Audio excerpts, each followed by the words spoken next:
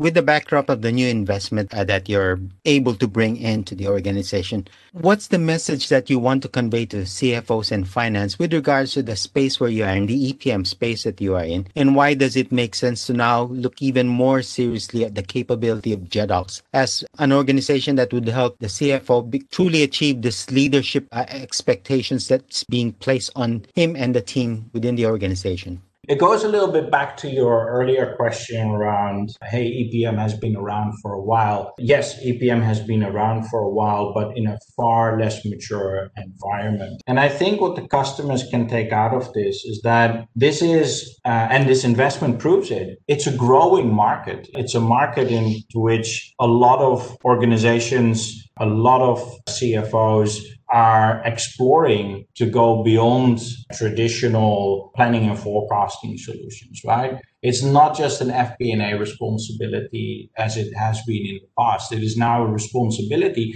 in order to do it properly that goes across your sales department, your operations department, your logistics department, your production, etc.